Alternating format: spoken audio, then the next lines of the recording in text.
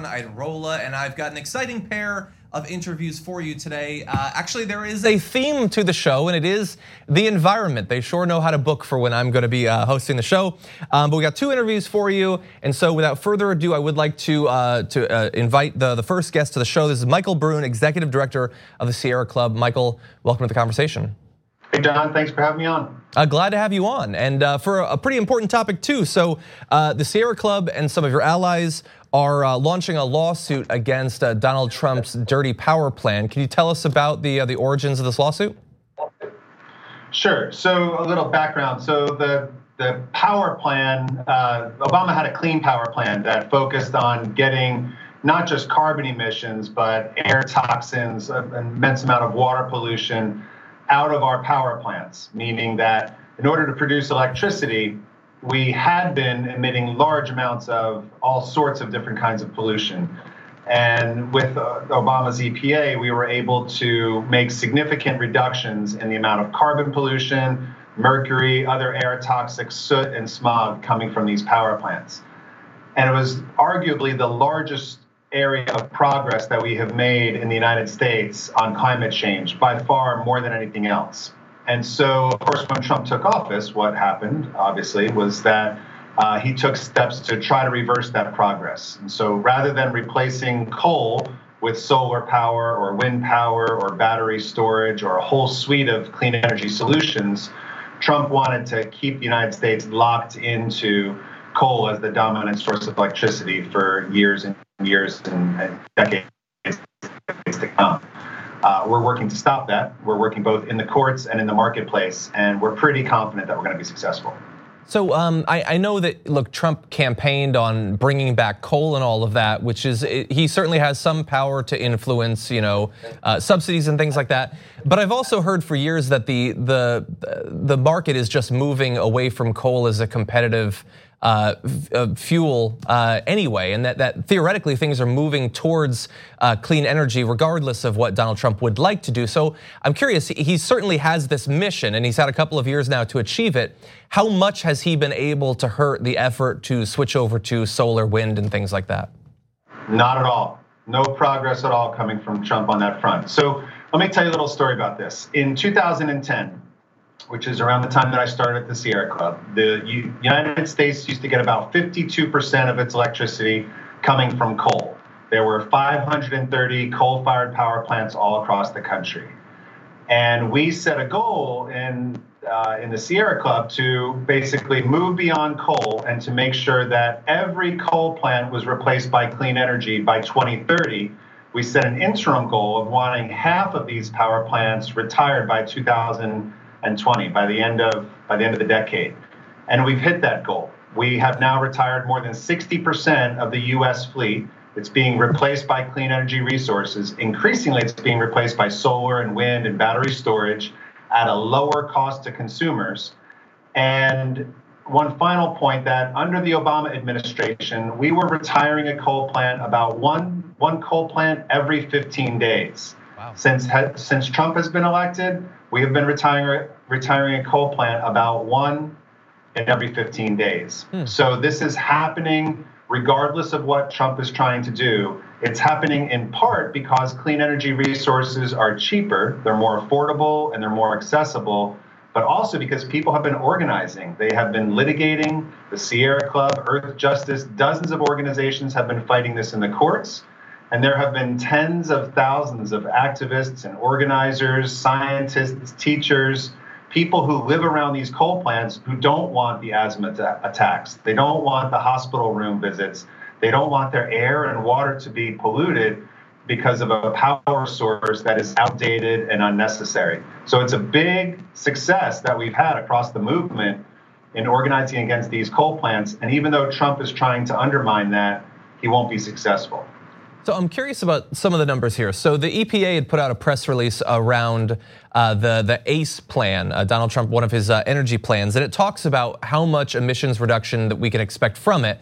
And if you just look at the raw numbers, it looks pretty good. But apparently they've been doing a little bit of tricky accounting with those numbers. So can you explain a little bit how they're sort of manipulating things to make Donald Trump's energy proposals seem better for the environment than they actually are? Sure. Well, the short answer is that this came from the Trump administration.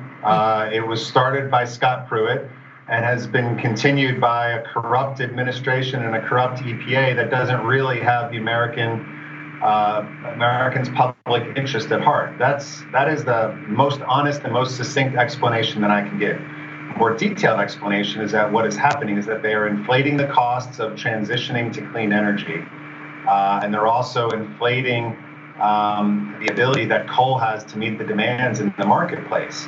In reality, we are already moving beyond coal. We're doing this in red states like Oklahoma, where coal plants have been retired, replaced by wind, and it's saved consumers in Oklahoma $400 million. Wow. It's happening in Iowa. Mid-American Energy in Iowa, which is owned by Warren Buffett, has made a commitment to move to 100% clean, renewable energy rather than relying on coal plants and nuclear power.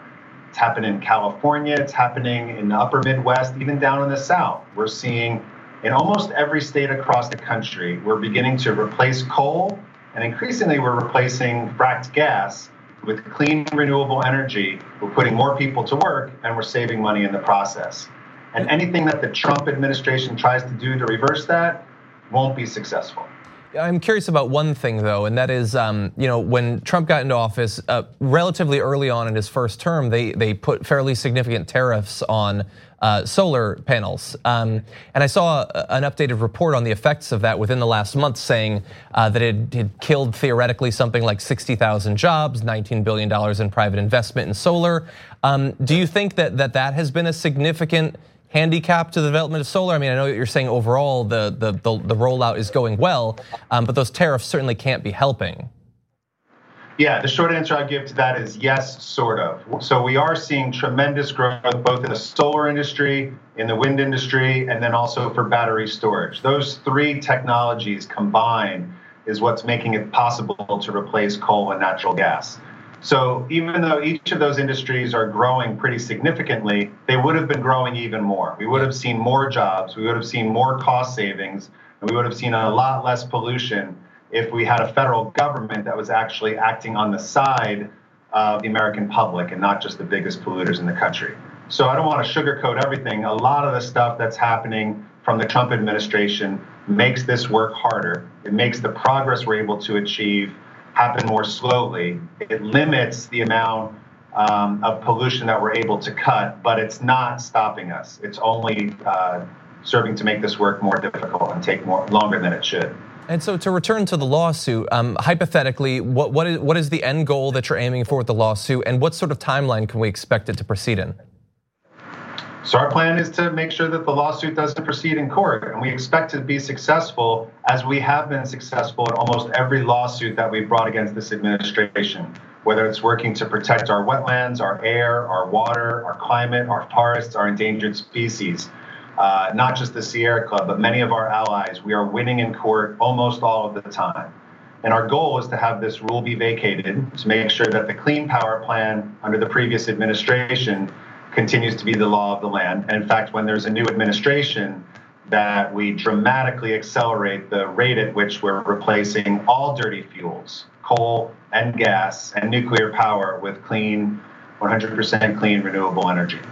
So at the same time that you're fighting back against some of the plans of the Trump administration, I know that you must be looking forward to the possibility that there could be a change in the presidency in 2020. Are there any environmental focused pieces of legislation, any proposals that the Sierra Club is in particular interested in seeing pursued or that you might be endorsing? Certainly, Green New Deal. We think that that's one piece of legislation that I'll highlight, which offers an enormous opportunity, not just to cut air and water and climate pollution, but to put millions of people to work across the country and really revitalize American infrastructure. We're really excited about the opportunity to not just fight climate change, but to reduce economic inequality and begin to heal some of the divisions that exist in this country. So that's something that we're putting an enormous amount of resources into. And it's why we are going to be fighting as hard as we possibly can in this election to elect champions for reducing inequality and fighting climate change at all levels up and down the ticket. We need a new president. We need to have different leadership in the US Senate. We We need to make sure that we have strong leadership in the House, but we also need governors and state legislators and mayors to advance Green New Deal policies at the local, state, and federal level. I certainly agree. I'm curious that, I would love for this election, the presidential election, to turn on the strength of someone's environmental policies. As you've been following this primary process, there have been some questions at the debates about climate, about the environment. There's been talk about doing more, focused events around that. How satisfied have you been, has the Sierra Club been, about the quantity and quality of questions and debate around environmental policy, climate change policy, things like that? How satisfied am I? Not satisfied at all. I think that there have been a few questions about it in all of the debates that we've seen so far.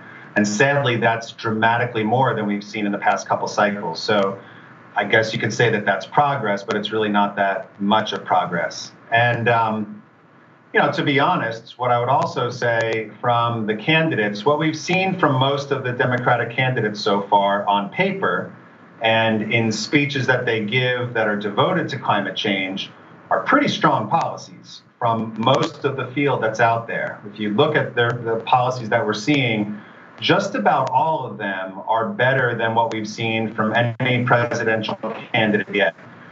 What we're not seeing yet is sufficient examples where you have presidential candidates who are linking their climate policies with their economic policies, with their policies to support a more vibrant and robust workforce.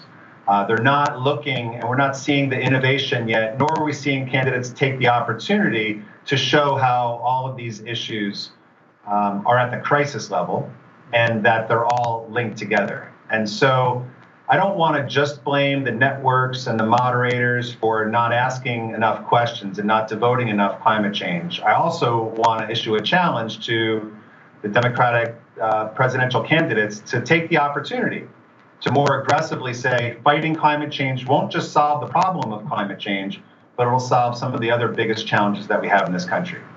Can we expect that at some point in the cycle, the Sierra Club will either grade the environmental policies of the different candidates or possibly issue an endorsement? We will see how it's going. Right now, our main focus is simply to have a competition, both of ideas and to have candidates show how they'll execute their plans, either through Congress or through executive action. We're not quite in the position right now. We're evaluating one candidate against the other. We want to just stoke more and more of a competition. We've worked with a few other of our peer groups to help inform their grading of different candidates. But for us right now, we're mostly trying to push every candidate forward. We may make an endorsement in the primary process. We'll kind of work to see how that unfolds. It won't happen early in the primaries, though. Okay, well, if you decide to, feel free to do it on the conversation. We would love that. But anyway, Michael Brune, Executive Director of Sierra Club, thank you so much for joining us on the show today. Thanks for having me on. We're gonna take a short break here, but stick around because after the break, we've got another interview for you. We're staying on the environment after this.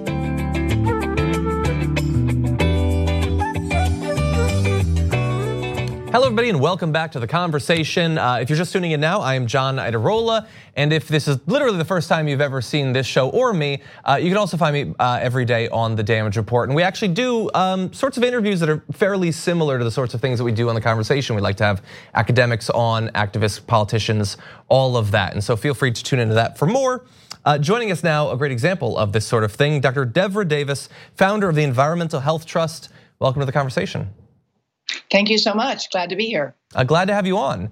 And you were recently spoken to by a story concerning the potential regulatory headaches involved in the rollout of 5G, which is one of the sort of like tech things that everybody is sort of waiting for, and it's taking a long time, but there are still concerns about what it could mean. Can you tell us a little bit about some of those concerns? Well, certainly. What we know is that when you test the 5G millimeter waves in experimental protocols with cell cultures, we can accelerate the growth of bacteria and viruses. We know that the millimeter wave that will be used in 5G, it actually can damage the eye. This has been established, and that's why standards are set for military use. Now, in fact, 5G is not just millimeter waves. That's what a lot of people don't appreciate. What will happen with 5G is it will take antennas and we'll need 1 million more new ones than we currently have. Mm-hmm. And they will have to be located about 100 yards apart from one another in the urban environment. Think about that. And in addition, you'll have to be cutting down trees, and they have potentially damaging effect on animals.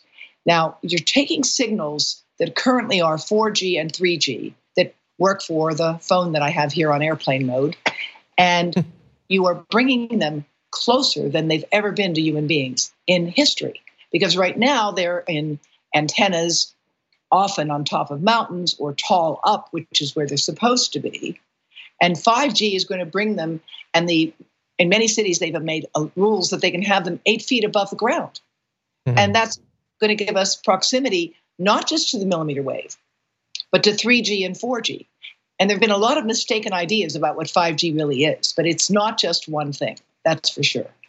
Okay, so what I'm curious about is, it's as you've laid out, it's a different technology in a number of different ways, potentially quite significant. So in terms of evaluating the potential health hazards of this new technology, what sort of process has it gone through? I mean, I know we as a country, we're looking into the deployment of this technology, but it's also going on in other countries. So are we doing the rollout in a different way than other countries? How is this being handled in terms of health concerns? There are no tests underway, nor are any planned on the health or environmental impact of 5G. This violates the National Environmental Policy Act, which requires an assessment of any major environmental regulation. And it's an incredibly arrogant approach that we're taking. It's sort of, trust us, we're going to build this thing. We don't really even have standards yet for how it's going to operate. And that sign that you're holding up there about 5G kills brain cells in bees, we actually have data on the honeybee that have been developed by Swiss engineers, many of whom are supported by industry. And those data show that if you have a honeybee and you make a model of it with 3-dimensional imaging, you can resonate perfectly with the body of the honeybee with 5G. And those scientists who produced that study warned that if we release 5G, it can have an effect on the ability of honeybees to function. Now, this is not just a theoretical concern, because studies were done with 3G and 4G phones where they took hives and they put the phones into the hives. Now, of course, bees don't make phone calls, so we know that's not exactly very realistic. But they did put a hive with a phone in it that was not working, one where it was working, and then one as a control. And what they found after just a few weeks of operation, which was the hive where the phone was on, the honeybees did not come back to make honey. Now, honeybees are one of about 1,000 different pollinating insects. Pollination is absolutely critical to agriculture. Right now, as you may know, there's a business booming of people driving around to farmers with trucks with hives in them because there are so few bees in certain areas to pollinate, whether it's for wine or other agricultural products. Yeah. So we have a big problem now. So I think you've rightly laid out the threat in that area. In terms of potential effects on humans, because as you point out, they're going to be deployed throughout cities and things like that. Let's say worst case scenario, the government does not update their standards, doesn't institute any sort of new regulations in terms of making sure that this technology is safe, and it is deployed all around. How quick? What would the turnaround be on perhaps independent scientists tracking any negative health effects? Or is this a thing where hypothetically it might take a while and some of the damage might be baked in before we find out what effect widespread 5G access actually has? That's a really good question, and I'm really glad that you asked it. The answer is complicated. In fact, we do not expect people to drop dead from 5G. It's not that kind of signal. However, the problem is the effects that we do anticipate are general. Things like headache, problems with sleep. There may be more serious problems, such as an increase in heart attack or stroke. And those things, which are general, it will be very difficult to pinpoint that 5G is a cause of those things. But here's what we do know. Studies, again, have been done where they take blood from people who live closer to cell towers today, within, say, 50 meters, compared to blood of people who live perhaps 1,000 meters away. 1,000, okay? And they have found molecular markers in the blood of people who live closer to these 3G and 4G antennas now that are indicative of inflammation and predictive of an increase in cancer risk. That's blood work. It's not a question of people being biased because they see a tower and they don't want it there and then they tell you they have a headache. There's actual data that has been published in the peer-reviewed literature showing these damaging effects, biological effects in people.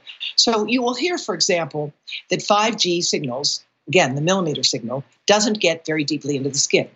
That's true. It only gets about a 64th of an inch in. But guess what? The skin is our largest organ.